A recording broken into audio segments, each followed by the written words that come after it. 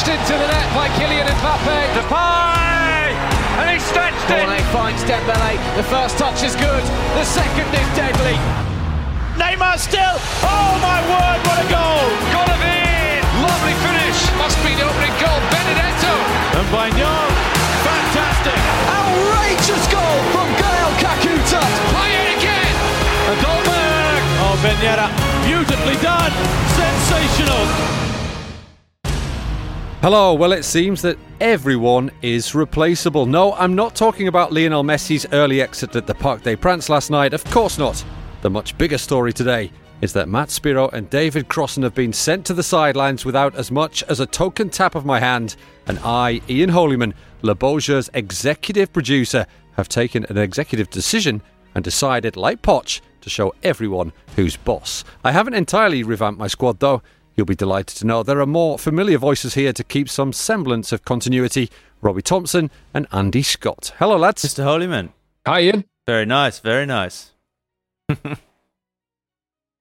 Yeah, just, watch yourselves today, boys. Absolutely. No, look, you've got to make these tough decisions. I'm pleased that everyone knows their place now. Let's get to it then. And where else could we start but at the Parc des Princes, where PSG's 100% start to the season faced its stiffest test yet. Oh, Toko Akanji, that's a good ball! And the finish at the near post from Lucas Paqueta has given Lyon the lead. How about that pass from Karl Toko Akanji? It's nearly perfectly timed. The finish is brilliant from Paqueta. If he wanted to beat Donnarumma near post, he had to give it power. He did exactly that. Still Neymar. Oh, penalty. Neymar steps up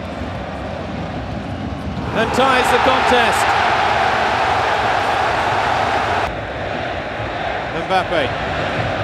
Mbappe's cross. Icardi! And they've done it!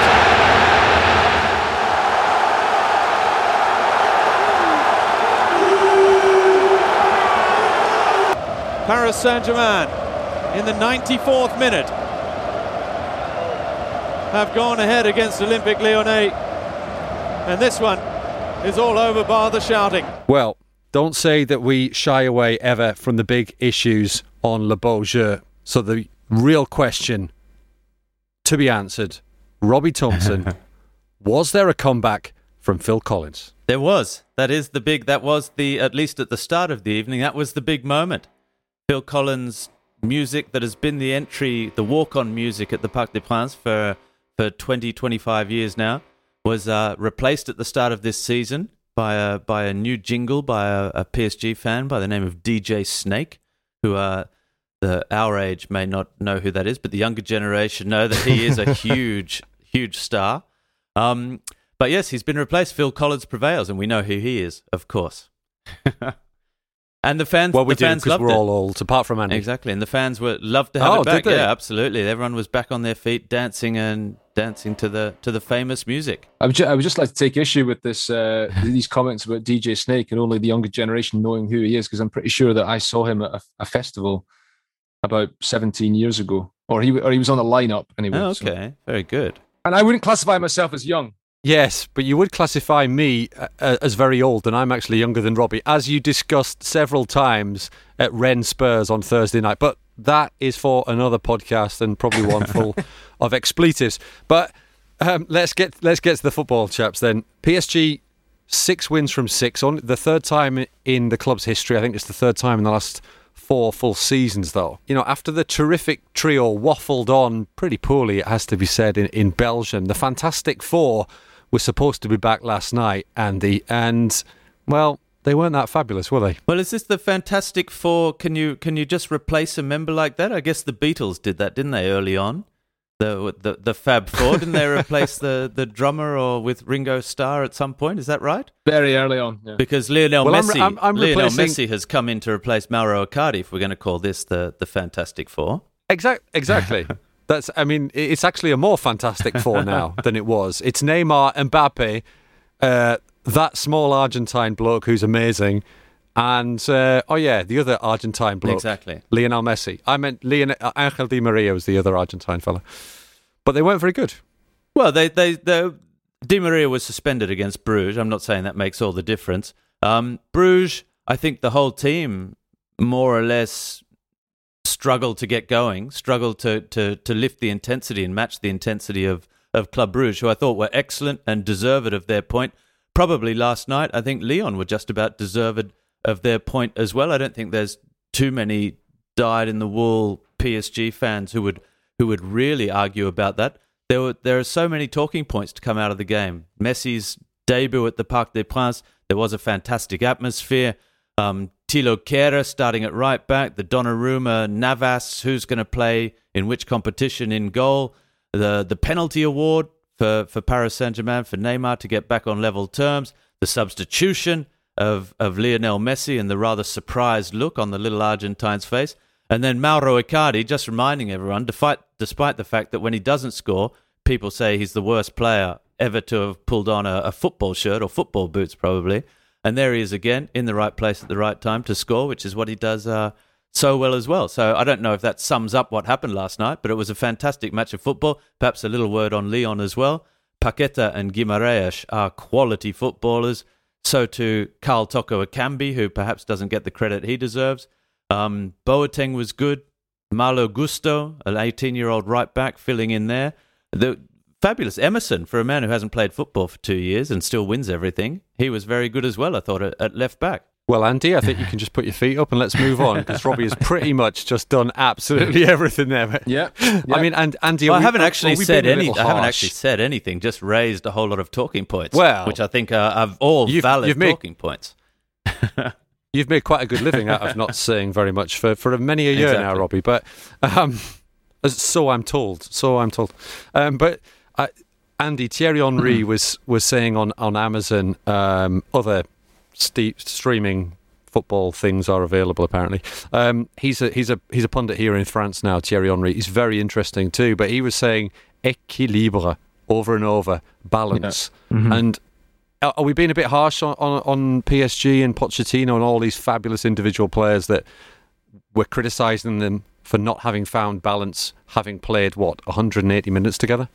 No, we're not being overly critical. We're not being unfair. I mean, Pochettino himself used that very word after the game in Bruges, didn't he? That it was all about finding the right balance. He knows that ultimately his job is to find that balance. He has to play all his star attacking players, and he has to find the right mix, the right blend behind them for it to work. Now, he got the result last night in the end, but of course, controversially, he took off Lionel Messi to help him get that result. Now, I actually thought, probably like a lot of people who were at the Parc des Princes last night or watching it on television, whether that be in France or around the world, obviously, you're keeping an eye on Messi above anybody else, and he was very heavily involved in the game in the first half. He was very, very good in the first half.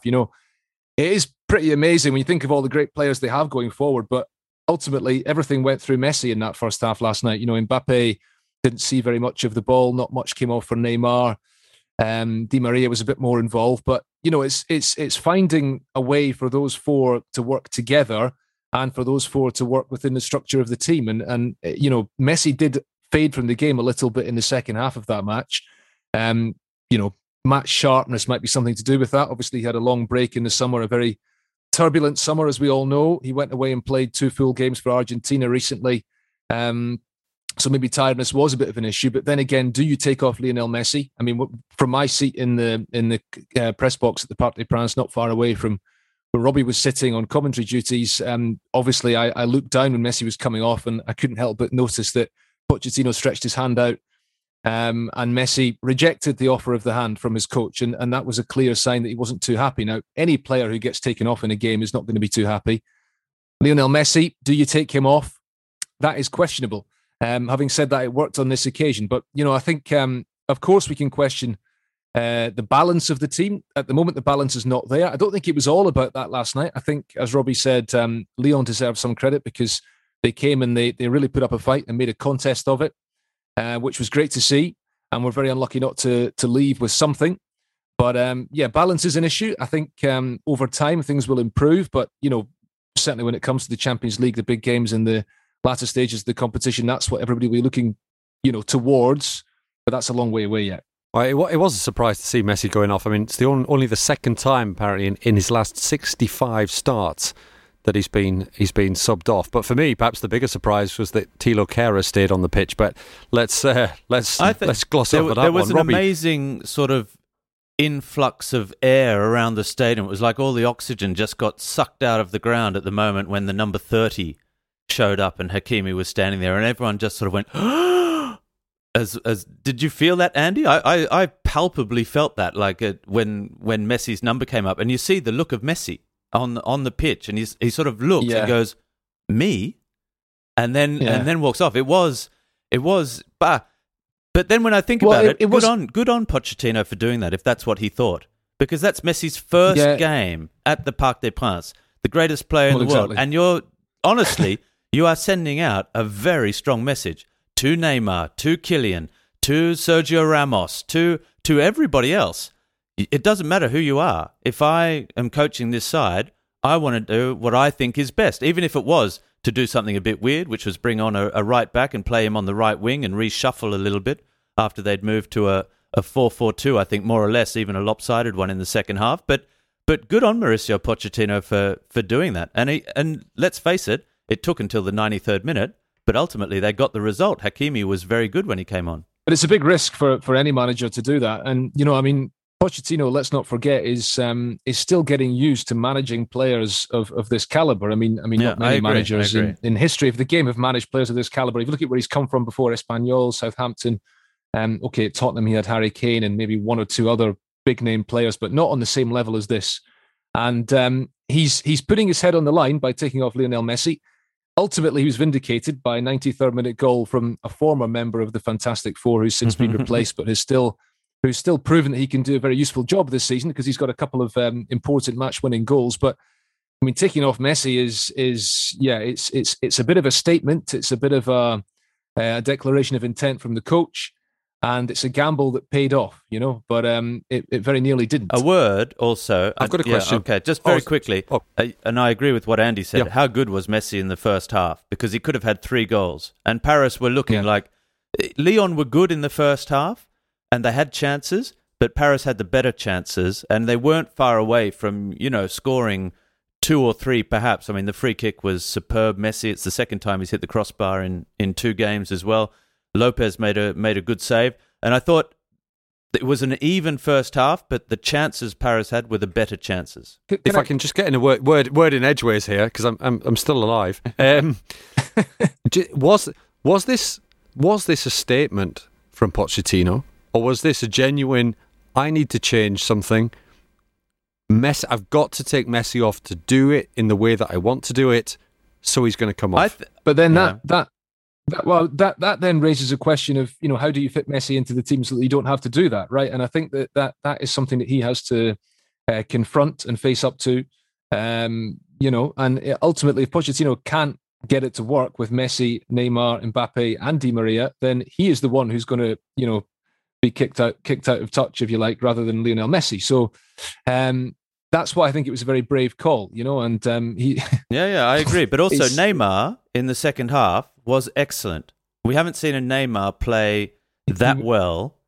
He grew into the match as it went on. He's been disappointing, I think, in his first 2 matches back from his summer exertions with Brazil.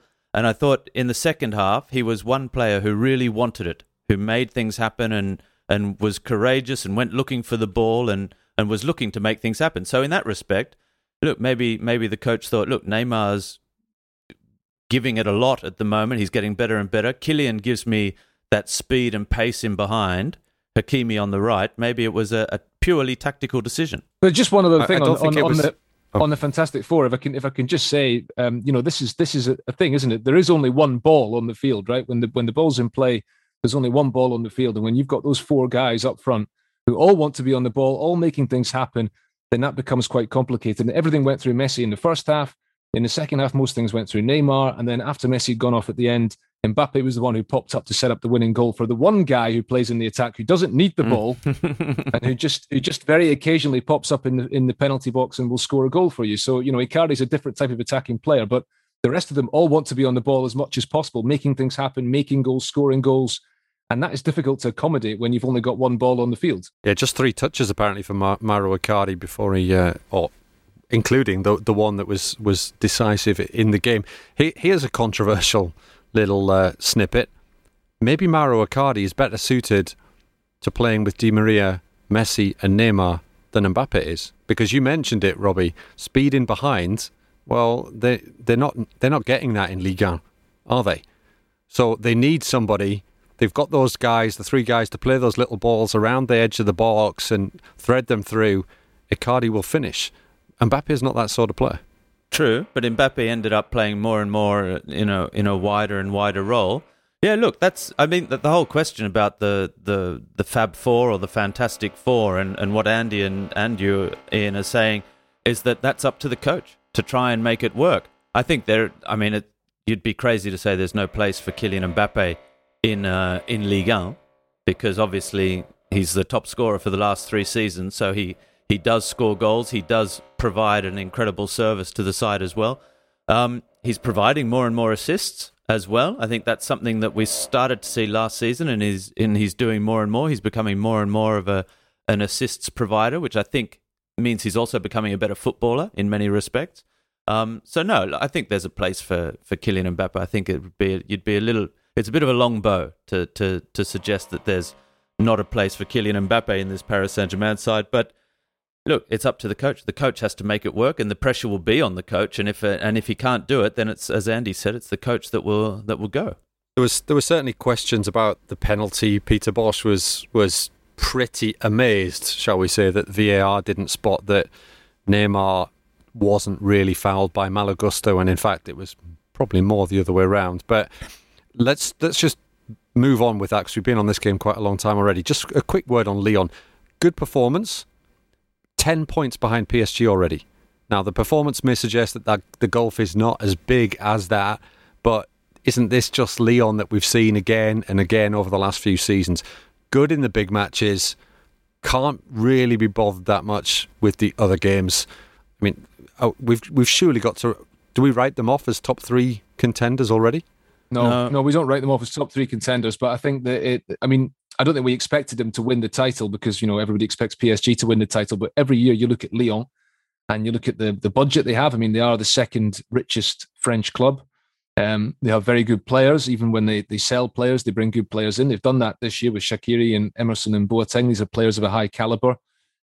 Lyon should be more capable than anybody else of pushing PSG the furthest in the league. And they showed that last night. They made a real game of it. I've been, going to the Parc des Princes on a regular basis for about 13 years now. And in that time, I've seen Lyon come and play at the Parc des Princes on, a number of occasions. They've only won once in that time, since the end of their great era when they won their 7th in a row in 2008. They've only won once at the Parc des Princes. That was last season behind closed doors by a 0-0. Mm-hmm. Otherwise, they've had games where they've been hammered 5-0. You remember the Kylian Mbappe when he scored 4 times in a 5-0 PSG when I think that was 3 years ago now. And they've had games where they've pushed them very close and they've been narrowly beaten. And at least they make a contest of it, which is great to see, because a lot of teams come to the Parc des Princes and can't put up a fight. They either just don't even try or they're not capable of it. Lyon are capable of doing that. It would be great if they could do it on a more regular basis against the teams they should be beating, like you say, Ian. They should be competing for a top 3 place. There's no guarantee they'll get there because it's been a regular occurrence for them in recent years to just miss out on the top 3, like last season on the final day. But they should be pushing for it. And, apart from Marseille, who've had a good start to the season, but I think are fallible and will maybe run out of steam a little bit, nobody else, none of the other big names that we expected to feature heavily at the start of the season have got off to a superb start either, have they? So I think there's still a good chance that Lyon will do well. And Lucas Paquetá, by the way, was brilliant in that game last night. I mean, for all the talk of the Fantastic Four plus Icardi who came on, Paquetá was arguably the best player on the field for the duration of the game, and he scored a lovely goal. So when you've got him in that kind of form, you have every chance. I agree, Andy, with many of your sentiments, but I think, and Ian, I wouldn't write Lyon off after the fact that they've lost those first 2 games, or drew 2 games and lost one to Angers 3-0, which was a big surprise. But let's not forget there was a change of coach who was putting his things in place. Before Paris Saint-Germain, they'd won 3 in a row, including away to Rangers in the Europa League. So I think they're starting to find some form. I think they are a side. I don't think this was just showing up to play the big game at the Parc des Princes. I think they're a team that could cause problems this season to all the big teams and also show consistency.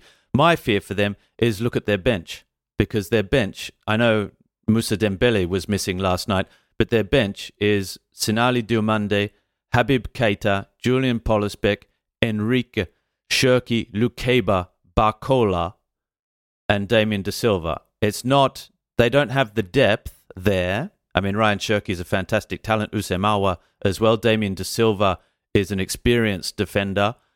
Sinali Diomande is a young defender with plenty of talent. But otherwise, you need a squad. You need 20, 25 players to get you through a season to compete for the top 3 as well. And I'm not sure they have the depth in their squad. If a couple of injuries and suspensions hit them, then they will struggle. That's it. You're listening to Robbie Thompson, Robbie's neighbour, who's decided that the Monday afternoon is a good time to drill. Yeah. Andy Scott, and you're probably only half listening to me, Ian Holyman, on Le Beau Jeu. You can download, of course, and subscribe, please do, on all usual podcast platforms. Leave a rating if you've enjoyed it, and maybe not quite so much if you didn't. And you can take part too. We love hearing your thoughts. Email us, league1podcast@gmail.com. This podcast certainly not a behind closed doors affair, which is something we can't say for the Côte d'Azur derby at the Allianz Riviera on Sunday. Fire again, feeds it into the feed of Ben Yedder. Lovely ball for Martins now. And Golovin sliding in at the back post has given Monaco a deserved lead. Melvin Barr for Guiri. And a chance here and a goal for Andy Delort. Clinical trademark finish from Andy Delort. Delort still runs for Nice and a shooting chance. Great opportunity and a goal for Badawi. His side now lead the derby. Here's Ben Yedder. Maybe they can threaten now. Is that a penalty? It is. Barely 60 seconds after going in front. Nice have gifted Monaco a way back into this one. Wissam Ben Yedder hasn't got a league goal to his name as yet this season. Great opportunity to get off the mark for the Monaco captain, and he does emphatically. And Monaco are level. Yes, it was me on commentary, of course. No fans in the stadium, though, following the incidents versus Marseille. Although, interestingly enough, and we saw them plenty enough, the billionaire owners of both clubs, Sir Jim and Dimitri, I'm on first name terms with them, were there at the Allianz Riviera. Nice, underwhelming in the first half, it has to be said, better in the second. But Andy Delort, perennial pod favourite, coming off the bench early on for Kasper Dolberg and working his magic. I think it would only be appropriate if I spoke about Andy Delort, wouldn't it? I think that we said a few weeks ago that he was the kind of almost the missing link in that Nice team, because he's an experienced striker who scores goals in Ligue 1, has done on a regular basis. I always felt that he was, by going to Montpellier, he sort of come home and settled there and was finally getting the best out of himself as a footballer because of where he was. Because for those of you who haven't followed Andy Delort's career path, this is a guy who started off as a bit of a journeyman. Maybe that's unfair, but playing for different clubs in the second tier in France. I think he was at Tours, wasn't he? The club where Olivier Giroud made his name. When he was sold to Wigan Athletic in England at the time when I think they were in the second tier in England. That didn't work out for him. He came back to France and he went from club to club to club without really fulfilling his potential. It was once he got to Montpellier that he did that. And I am intrigued to see how he gets on, having moved to Nice. Admittedly, similar climate, not a million miles away, just the other end of the Mediterranean coast in France. But it's going to be very interesting to watch. I think he is now a much more mature player, though. I think he's in a much better position to go on and be a real success at a club other than Montpellier.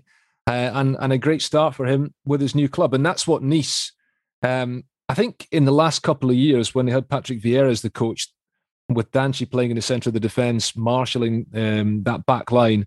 They had an ability to keep clean sheets, to be difficult to break down, but there were some desperately dull games involving Nice. They couldn't score goals, even once they brought in Kasper Dolberg, all the things we've talked about before.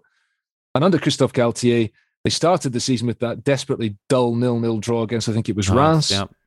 And then they've started adding goals to their game. And I mean, I covered them against Bordeaux about 3 weeks ago, just before the international break. Another game behind closed doors. They were brilliant, albeit against a very bad Bordeaux team. And in an attacking sense, I guess this is a good continuation of that, having Delors in the side, scoring goals, and a game that, of course, they should have won because, Guiri missed that late penalty. So suddenly they are becoming the major force in the Côte d'Azur for all of Monaco's riches and all that they've done in the last few years. The start to the season Monaco have had, the way things are looking at Nice, it's looking very promising indeed. Well, you said Nice might have won it. I can tell you that Monaco might have won it too. After that penalty missed by Guiri, Myron Boadou latched onto this long ball through, and it was a one-on-one with Benitez, and Benitez pulled off a great save. Benitez, incidentally, conceding his first goals of the season. And I was just going to say, if any stat says journeyman striker, it's this one. Andy Delors now scored with 5 different teams in the top flight. And if you can name them, good on you. But it was this stat that stood out for me after the game, and I thought this is pretty incredible. Guiri missed that penalty, fair enough, but involved in 25 goals in Ligue 1 since his debut at the start of last season. Okay, only Fiorentina's Dusan Vlahovic and Erling Haaland, everybody knows about him, have done better in Europe's top 5 leagues among the players born this millennium. I mean, okay, Robbie, we're not going to do the Robbie Thompson, he's how old challenge, because that could lead us down all sorts of avenues. But Guiri, exactly, yeah, that could get very messy. I will say though, Ian, that as far as I knew, the top 5 leagues are still open to players born before this millennium. And so, there are lots of other players that have also done very, very well. Yeah, but what I wanted to say is, of course, we're talking a lot about Erling Haaland, but actually, Guiri, remember his first full season in senior first team football was last season, and he is a fantastic player. And this is the thing: nobody's talking about Guiri, but are we looking at the next big French player who's sort of gone under the radar, but in 2 or 3 years' time, he's going to be an absolute world beater? There's so many of them you could say that about, though. That's the thing about French footballers is there's so many coming through at all times. You just have to think of the guys who followed the same path as Guiri, like Alassane Plea, for example, who was at Lyon, went to Nice, went to the Bundesliga, has actually played a couple of games for France. But does he come into the minds of most people when they think about top French strikers? There's just such a formidable strength and depth there that it would be great to see Guiri come through and play for the French national team. He is quite versatile, of course. He can play wide, he can come and play more through the middle, I guess. Kanté depends on the system being adopted. He's a lovely player, takes set pieces, not just penalties. Quite possible. I think he is 21. I'm going to play that game. I think he is 21. So yeah, his best years are still to come. But as I say, there are so many fantastic players coming through in France all the time, and even as Guiri emerges, there's another one coming in just behind. So, I'm not even sure if he's going to get into the French, the full squad anytime soon because of that. And Monaco, Robbie, you stuck your neck out saying Niko Kovac is the man to turn it around. That was last week. Yeah, I agree with that. I think we're starting to see a couple of little changes. It was interesting that Folland, there was no place for him in the side, finally replaced in the starting lineup by Golovin, who got on the score sheet as well. He's making a couple of little changes, isn't he? It looks as though Sidibe, who was playing as part of a back 3, is now more of that right wing back. I didn't see this game, but is that still that lopsided defense, like 4-man defense without the ball and Caio Henrique getting up and down, and then when they have possession, Caio Henrique flies up into the left wing. What I like about Niko Kovac is that he does things with the tactics to try and upset the opposition, and it's never really a 3-4-3 or a 3-5-2 or a 4-4-2 or a 4-3-3. it's constantly moving, and I think that's something that I like. But I do like the fact that Youssouf Fofana is back in the middle of the park alongside Tchouaméni. I think he gives more than Jean Lucas. But, he's got options on the bench as well. I mean, Sofiane Diop is an option on the bench. Folland is an option on the bench. Crépin Diatta as well. So, look, I think he will turn it around. I like the fact that he's making little changes. Fofana back for me is good. Golovin, I like him too as a player. So, look, there are positives. And I think getting on the score sheet, getting 2 goals, coming back, and as you say, almost winning this derby match is a positive sign for them. Because it hasn't been easy. Let's not forget they played 8 matches in August. It took a lot out of them, and they didn't get the result they wanted. They didn't qualify for the Champions League. So that was a bitter blow. They had to overcome that, and here they are now. I think the only way is up for them. Yeah, I think that was their 11th competitive game of the season so far. But just quickly, in a word, 8 points behind Marseille already. Can we write them off as title contenders? Because I tipped them for the title. I think Matt did as well. They're not looking like it. Yes, we can write them off as title contenders. Yeah, Paris Saint-Germain are actually going to win the league. So you heard it here. 19 are written off. You heard it here, second, third, and probably for the 50th time already this season. Okay, let's move from one set of random guesses to a few more. It's time for Deja Vu.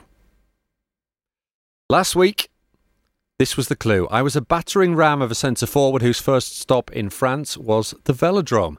I had something of a nose for goal and, controversially, a head for noses. I won a Ligue 1 title and played for 2 other French clubs, ending a long wait for silverware with one of them. Boys, an easy one, this one, surely. I heard that last week and I got it, I would say, straight away. Did you? Yep, same here. That's an easy Who one. was it then? Brandao. Oh, Brandao. The nose for goal and the head for nose is a pretty shocking incident with Thiago Motta. But everybody seemed to find this one easy. Adam Cyrilnik, Habib Baha, James Cathy, Kev Sherwood, Davor Tochakovic, excuse me, Davor, who comes from down under, like you, Robbie, and says good. Insightful commentary and entertainment. So thanks, Davor, because you're obviously talking about me. Frenchie says, not sure, but Brandao. Well, you were right. And apparently, James Wascombe thought that one was beneath him, because it was just too easy, because he was 100% up till now, but he didn't get in touch, sadly, this week. So, just kidding, James. Anyway, this one is difficult, okay?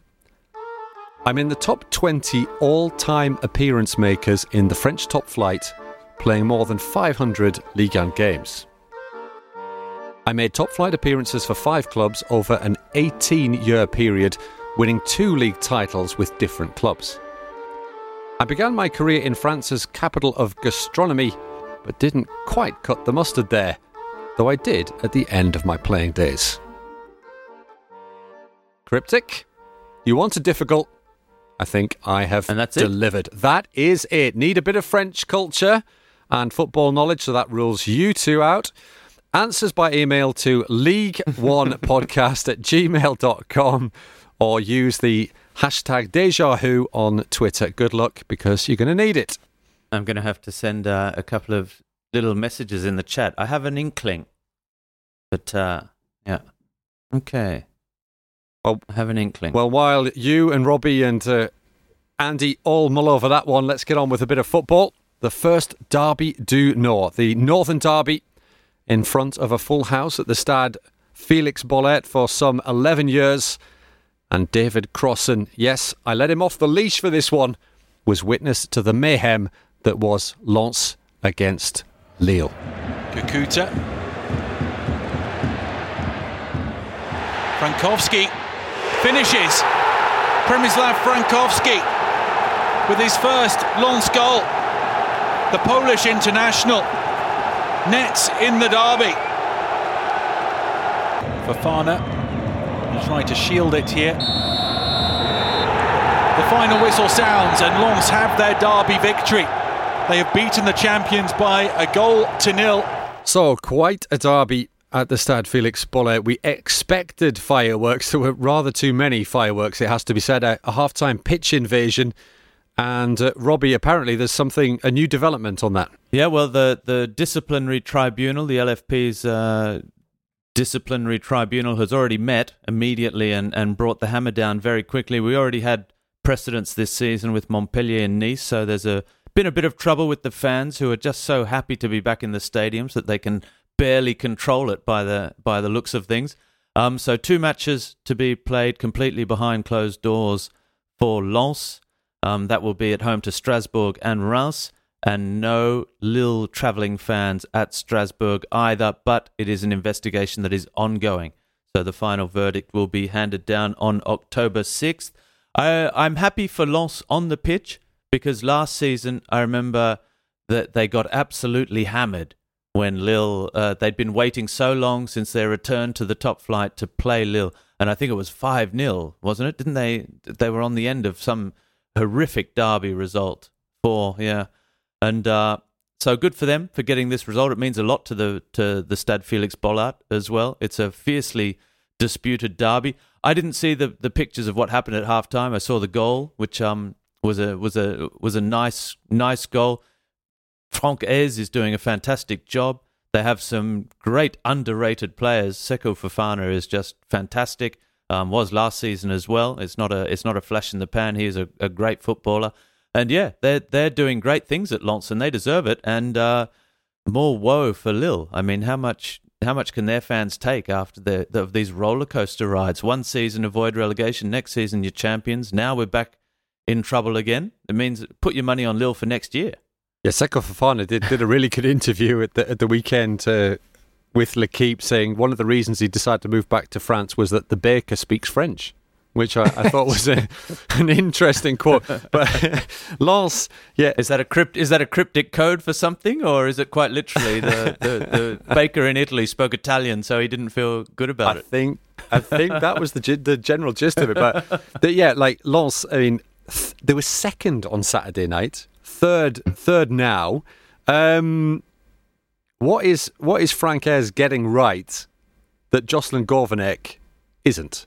Well, that's a good question. That, I mean, sometimes in football it's not as simple as one man is more capable than somebody else. It's all about having the right ingredients, which is a word that is often used in French football parlance. It's about having the right ingredients thrown into the mix with the team, with the club in general. I mean, I remember being lambasted actually at the end of last season by Matthew Spiro when we did the who hasn't been, Andy? Here we are sitting here, 4 months later, and it gives me sleepless nights thinking about that time that Matt lambasted me. But fair enough. At the time, we did a podcast to celebrate Lille winning the league, and Matt was obviously, he was enjoying it. I think he'd just been up to Lille to take in the title celebrations up there, and it was great. And I had the temerity to say that I think the future might be a bit bleak at Lille. And I was basically told to don't worry about that for now, because this is the time to celebrate the title. Fair enough. But the point is that it was immediately obvious. Everybody knew, I think Lille fans knew, everybody knew that title win last season, it was going to be very hard to follow it up with any kind of successful season this year. Now, all that's happening is that Jocelyn Gourvenec is having to pick up the pieces at a club that obviously lost a wonderful manager in Christophe Galtier, the best manager that there has been in French football over the duration of the last decade. I think we would agree, for what he's achieved at clubs where you wouldn't necessarily expect him to achieve what he's achieved, but also all the excellent players who've left the club because they needed to raise money, because in the midst of the excellent season they had last year, Lille, of course, were sold to a new owner, an investment fund, I believe, because of the financial problems. And what we're seeing now is that Lille had to sell players to help balance the books. And obviously, it's very hard to build a successful team again when you've lost a goalkeeper of the quality of Mike Maignan, when you've lost a midfielder, Boubakary Soumaré, and just maintaining that momentum is very difficult. I think what none of us expected was for Lille to be sitting here having conceded, I think, 12 goals already in 6 matches this season, just one fewer than the worst defence in the division, which is remarkable for a team that conceded so few goals last season. They're not putting the chances away. They're not getting the breaks like they did last season. You saw that with the chances that Burak Yilmaz and Jonathan David had in the game at Lens, and it's just not happening for them. But I think we probably all saw this coming, and now there is a real chance that Lens will usurp them as the prominent team in the far north of France this season, because they've got that momentum. They made the signings a year ago when they came back up to Ligue 1 following their promotion at the end of that COVID-shortened season. They invested a lot of money, which was a big gamble at a time, given that clubs were facing up to a year without fans coming into the stadiums. They spent money on the likes of Seko Fofana, who is one of these guys who was at Manchester City as a youngster. There's lots of them out there who didn't get to break through to the City first team, went away and has gone on to be an excellent player elsewhere, but he is capable of playing at a higher level than Lens. He's happy where he is. He's a fine player. There are plenty of others in that Lens squad.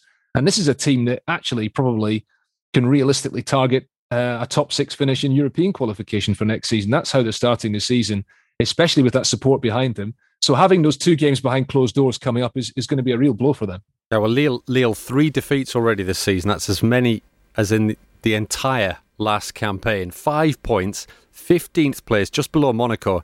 I mean, they're not going to go down, which is unlike Benjamin Andre and Shecker, who I saw in a lift at the team hotel before Tuesday's Champions League game against Wolfsburg. Actually, Benjamin Andre got out at the wrong floor, but I didn't have the heart to tell him. But Robbie, this season it's almost a write-off already for Lille, isn't it? It is, I think, and you all know that I don't like pointing the finger at players, but if I'm going to, it's going to be a José Font, and just not because I don't think he's a fantastic player, and I think Lille's title last season was in large part thanks to him on and off the pitch and everything he brought to the club. But for Lens's goal, he's there, he's on the ball, he should be making that challenge. He goes in to sort of kick it away, and it just sort of sums up everything that's going wrong for Lille at the moment. The ball just bounced back perfectly. I mean, José Font is a tough defender. People don't ride challenges with José Font. You don't get a lucky bounce against José Font. The ball ends up, if he wants it cleared, it's cleared. And that didn't happen. He went into the challenge with Frankowski, and it just fell perfectly for the Pole to tuck it home from the edge of the box, only goal of the game. And for me, that really summed up, because you just think it was a bit soft. It was a bit too easy, and it summed up what's going wrong for Lille. So Lens second on Saturday night, but they're overtaken by Marseille. 2-0 victors against Rennes. Bamba Dieng again on the score sheet. That's 3-2 for him.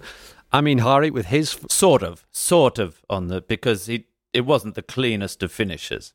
Took a pretty big deflection into the roof of the net, didn't it? Or am I?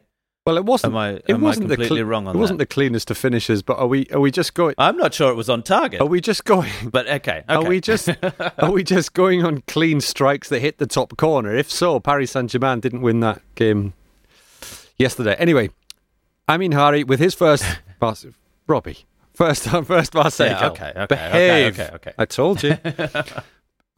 Marseille now 5 points behind PSG. They've only ever had more points at this stage of the season once, apparently. Elie Bope's side finished second. Yeah, when they won their first 6. 2012, they won 6 in a row. Yeah. Andy, they can't, can they? They can't what? Win the league? No, they're not going to listen. Even finish second. Second. I mean, let's remember that only the automatic qualifying for Champions League is the top 2. I really think they can finish second, because I think they've got that momentum with Sampaoli. I think the supporters have really invested in this. I said it with Lens. I think with Marseille, it's so big, isn't it? The what the supporters give that team. You know, a full velodrome with 50, 60,000 people there, creating that atmosphere with everybody sucking the ball towards the goal, really gives them something. And I think they've got a real chance of qualifying for the Champions League next season. As much as anything, because so many of the other supposed big name contenders have started the season very poorly. They've just had a couple of great results. I mean, to go to Monaco last weekend and win was a real statement result for them. Beating Rennes at home is the kind of game that they should be winning, and they did do that. I think they're a really interesting team to watch, an exciting team to watch, because they play in a different way. And Sampaoli said after the game yesterday, didn't he? Can't remember the exact quote, but basically football is great when you attack rather than defend. You know, it's all about attacking, getting the ball forward. You see that in the way they play. They've got players come at you from all different angles. Usually when you watch a game of football, whether it be on TV or in the stadium, you can very clearly see the system that a team is playing, you know, back 4-2-3-1, whatever. With Sampaoli's Marseille, it messes with your head. There are players all over the place in strange positions. You know, we've had Boubacar Kamara playing as a wing back practically, and it's great to watch. You know, and it's been entertaining. And too often in recent years, I've found myself facing up to watching a Marseille game and feeling like, oh, not again, not Marseille. God, they're not very exciting at the moment, are they? But at the moment, they are box office. They're great to watch, especially with the atmosphere in the stadium. I think they can give PSG a better run for the money than anybody else. That doesn't mean that they will give them a genuine run for the money in the title race, but I think there is a chance that Marseille could be the best of the rest in Ligue 1 this season. How do we equate this attacks from all angles and everything coming at you and wildness with the buzzword équilibre and balance that we were talking about with Paris Saint-Germain? Because that's the fault with Paris Saint-Germain. Robbie, is this not the thing that, actually maybe in some ways, wouldn't it be great to, I'm sorry to any Marseille fans or even PSG fans, but to have Sampaoli in charge of the players that PSG have got would be incredible to watch. And actually, Pochettino, with what he's done in the past, you could almost equate Marseille to a club like Tottenham, a big club that is a little bit of a sleeping giant in some respects in its own context. And Sampaoli being in charge at Marseille is remarkable to watch because he is a guy who is capable of really getting the best out of players you don't expect to be getting to that level and creating a team that's greater than the sum of its parts. But having said that, there are very good players in that Marseille team. There are excellent players there. So Bamba Dieng's just the latest one coming through, and he could be the next star striker to come from Africa to star in Ligue 1 because there have been so many of them down the years, and that's 3 goals in 2 games for him. I saw him make his Marseille top team debut in Auxerre in a cup tie back in February when it was so cold on a Wednesday afternoon in the snow. We've all been there. It is a day I will never forget purely for that reason, and just so happened to be Bamba Dieng's debut. He came off the bench, I think, and he scored. I think it was the second goal that gave them a 2-0 win and sort of announced himself, but it didn't really feel like he was announcing himself. It was in an empty stadium on a Wednesday afternoon in the snow. But there we go. Yesterday, 3 goals in 2 games for him, and that's really exciting. Great for him and great for the Marseille fans. There was a couple of other Africans in really good form at the weekend. On Friday, there was a big derby. Alsace-Lorraine, Habib Diallo with 2. Ludovic Ajorc was unplayable. And I wonder if we're going to start talking again about Ludovic Ajorc playing for France, which just doesn't quite sound right. But in that sort of form, he really is unplayable. He's setting up goals, he's scoring goals. His physique makes him incredibly difficult to handle. Moses Simon was very good, as well as Nantes thrashed Angers 4-1. I don't think anybody saw that coming, least of all Angers. That's their first defeat of the season. And Andy, talking about it never rains but it pours, Saint-Etienne, Bordeaux. At least it wasn't the 0-0 that you were predicting when I spoke to you on Thursday. But Huang Weizhou with a couple in that one. Bordeaux getting the first win of the season in a game between 2 sides that hadn't won this season. Yes, Saint-Etienne Bordeaux is the most played fixture in the history of the French top flight, which might not surprise too many people. To be fair, the two great names traditionally, and it does seem to be a fixture that I have the pleasure of commentating at least once every season. The majority of the games between these teams in recent years have not been great. This one was actually really not bad. There were chances galore. And Bordeaux winning at 2-1. Saint-Etienne could have equalised in the last minute, but the ball was cleared off the line. Lots of other chances at either end in a game that was played in a apocalyptic rainstorm in the second half. Amazing. Actually, Benoit Costil, the Bordeaux goalkeeper, who was the captain of the team on Saturday night because Laurent Koscielny was injured. He was interviewed by French television as he came off the pitch at the end, and he was visibly shaking. His teeth were chattering. He was so cold he could hardly speak properly because he'd, of course, been standing as the goalkeeper, not necessarily always active in the game for much of that second half in the freezing cold, in the rain. And it was an amazing sight. I was almost quite surprised. If that rain had fallen in the 2 hours before kickoff, the way the pitch was in that second half, the game probably wouldn't have started. But in the end, because the game was underway, they played to a conclusion. It led to some pretty farcical scenes in the second half. But to speak of the game very briefly, listen, that's a big result for Bordeaux. It's the first win under Vladimir Petkovic. You can sort of see what he's trying to do with that team. They've brought in a lot of unusual new signings from different places in Europe, mainly from Portugal, because that's where the technical director has focused his knowledge. So they're maybe starting to pick themselves up a bit. Saint-Etienne are a club not in a good way. The stories this morning are that there's a Cambodian prince who is interested in buying the club. So did that come in an email?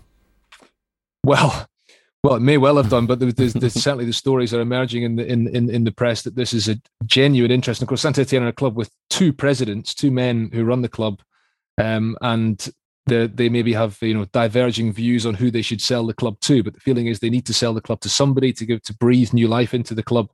And at the moment, the problems off the field are translating into problems on the field. And under Claude Puel, it's just not happening for them. And I think that they are going to have another long, hard season. And they don't, they gave a debut to Ignacio Ramirez, the Uruguayan forward, who was their one summer signing.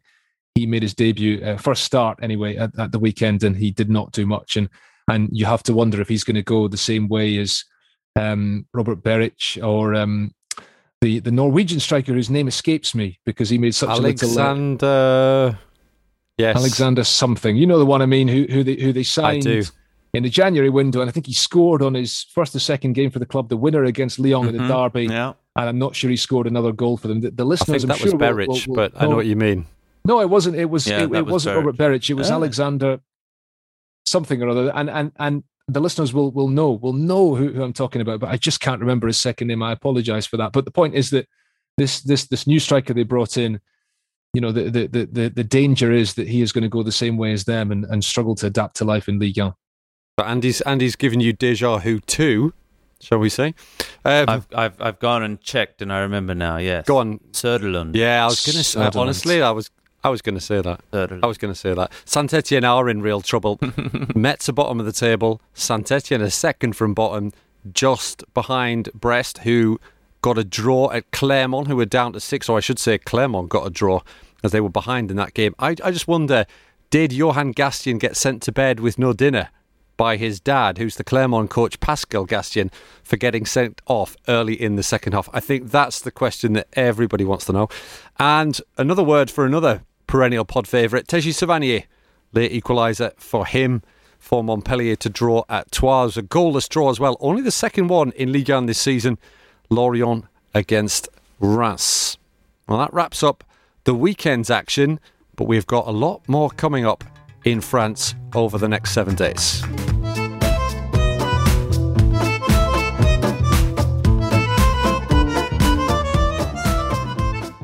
It's time for Bon Voyage, chaps, but I've actually gone on one already. I am at the Stadion Wankdorf in Bern, scene of young boys' Champions League win over Manchester United last week. I've just interviewed former Reims and Rennes striker and now eBay, as they called here, legend Jordan Siebatcher and a host of other people. But I will be back in France. An American Jordan Siebatcher. He's an American. He is an American. He doesn't really speak English, though. He does, but his French is absolutely perfect. Grew up in France, but born in the US. I'll actually be back in France very soon, because on Wednesday we've got a midweek round, and I have got the arduous task, and I use the word arduous in large inverted commas, of commentating Monaco Saint-Etienne, which is where I'll be going to. And that should be a good game. Monaco with a chance to bounce back and get back on the right track.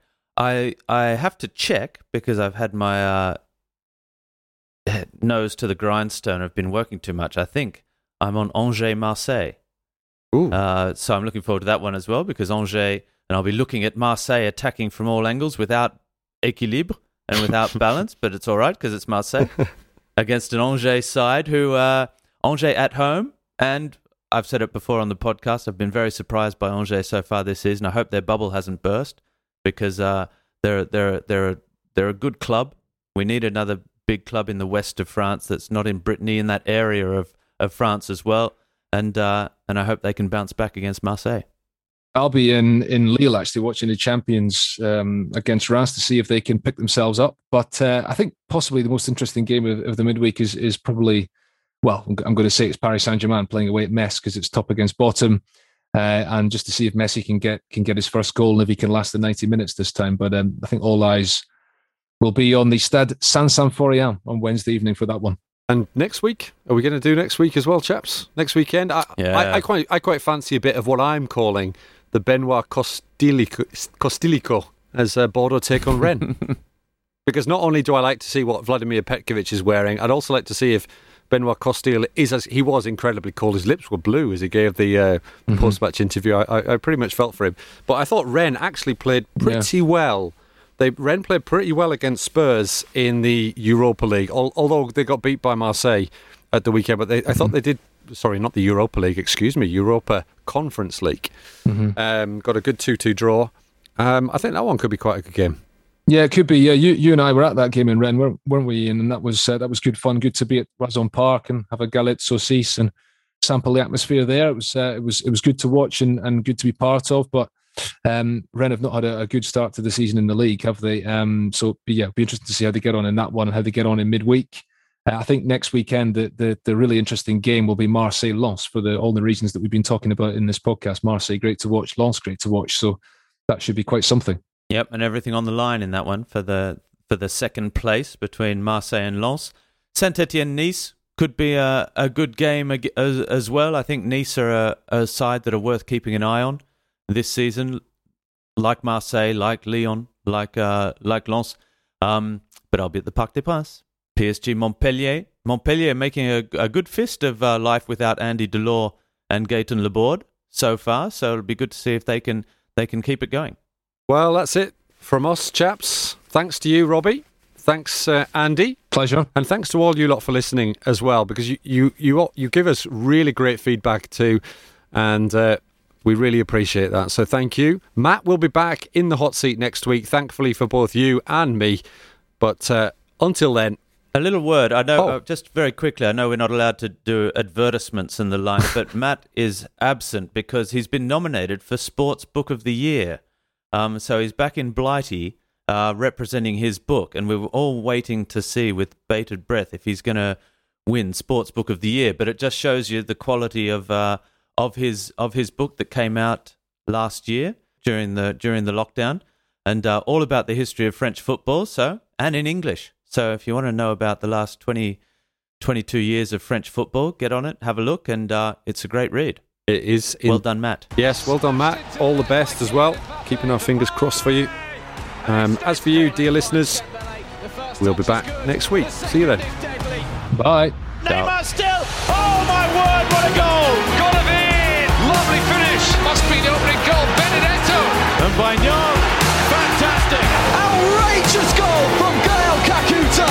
Play it again. And Dolberg. Oh, Benyera. Beautifully done. Sensational.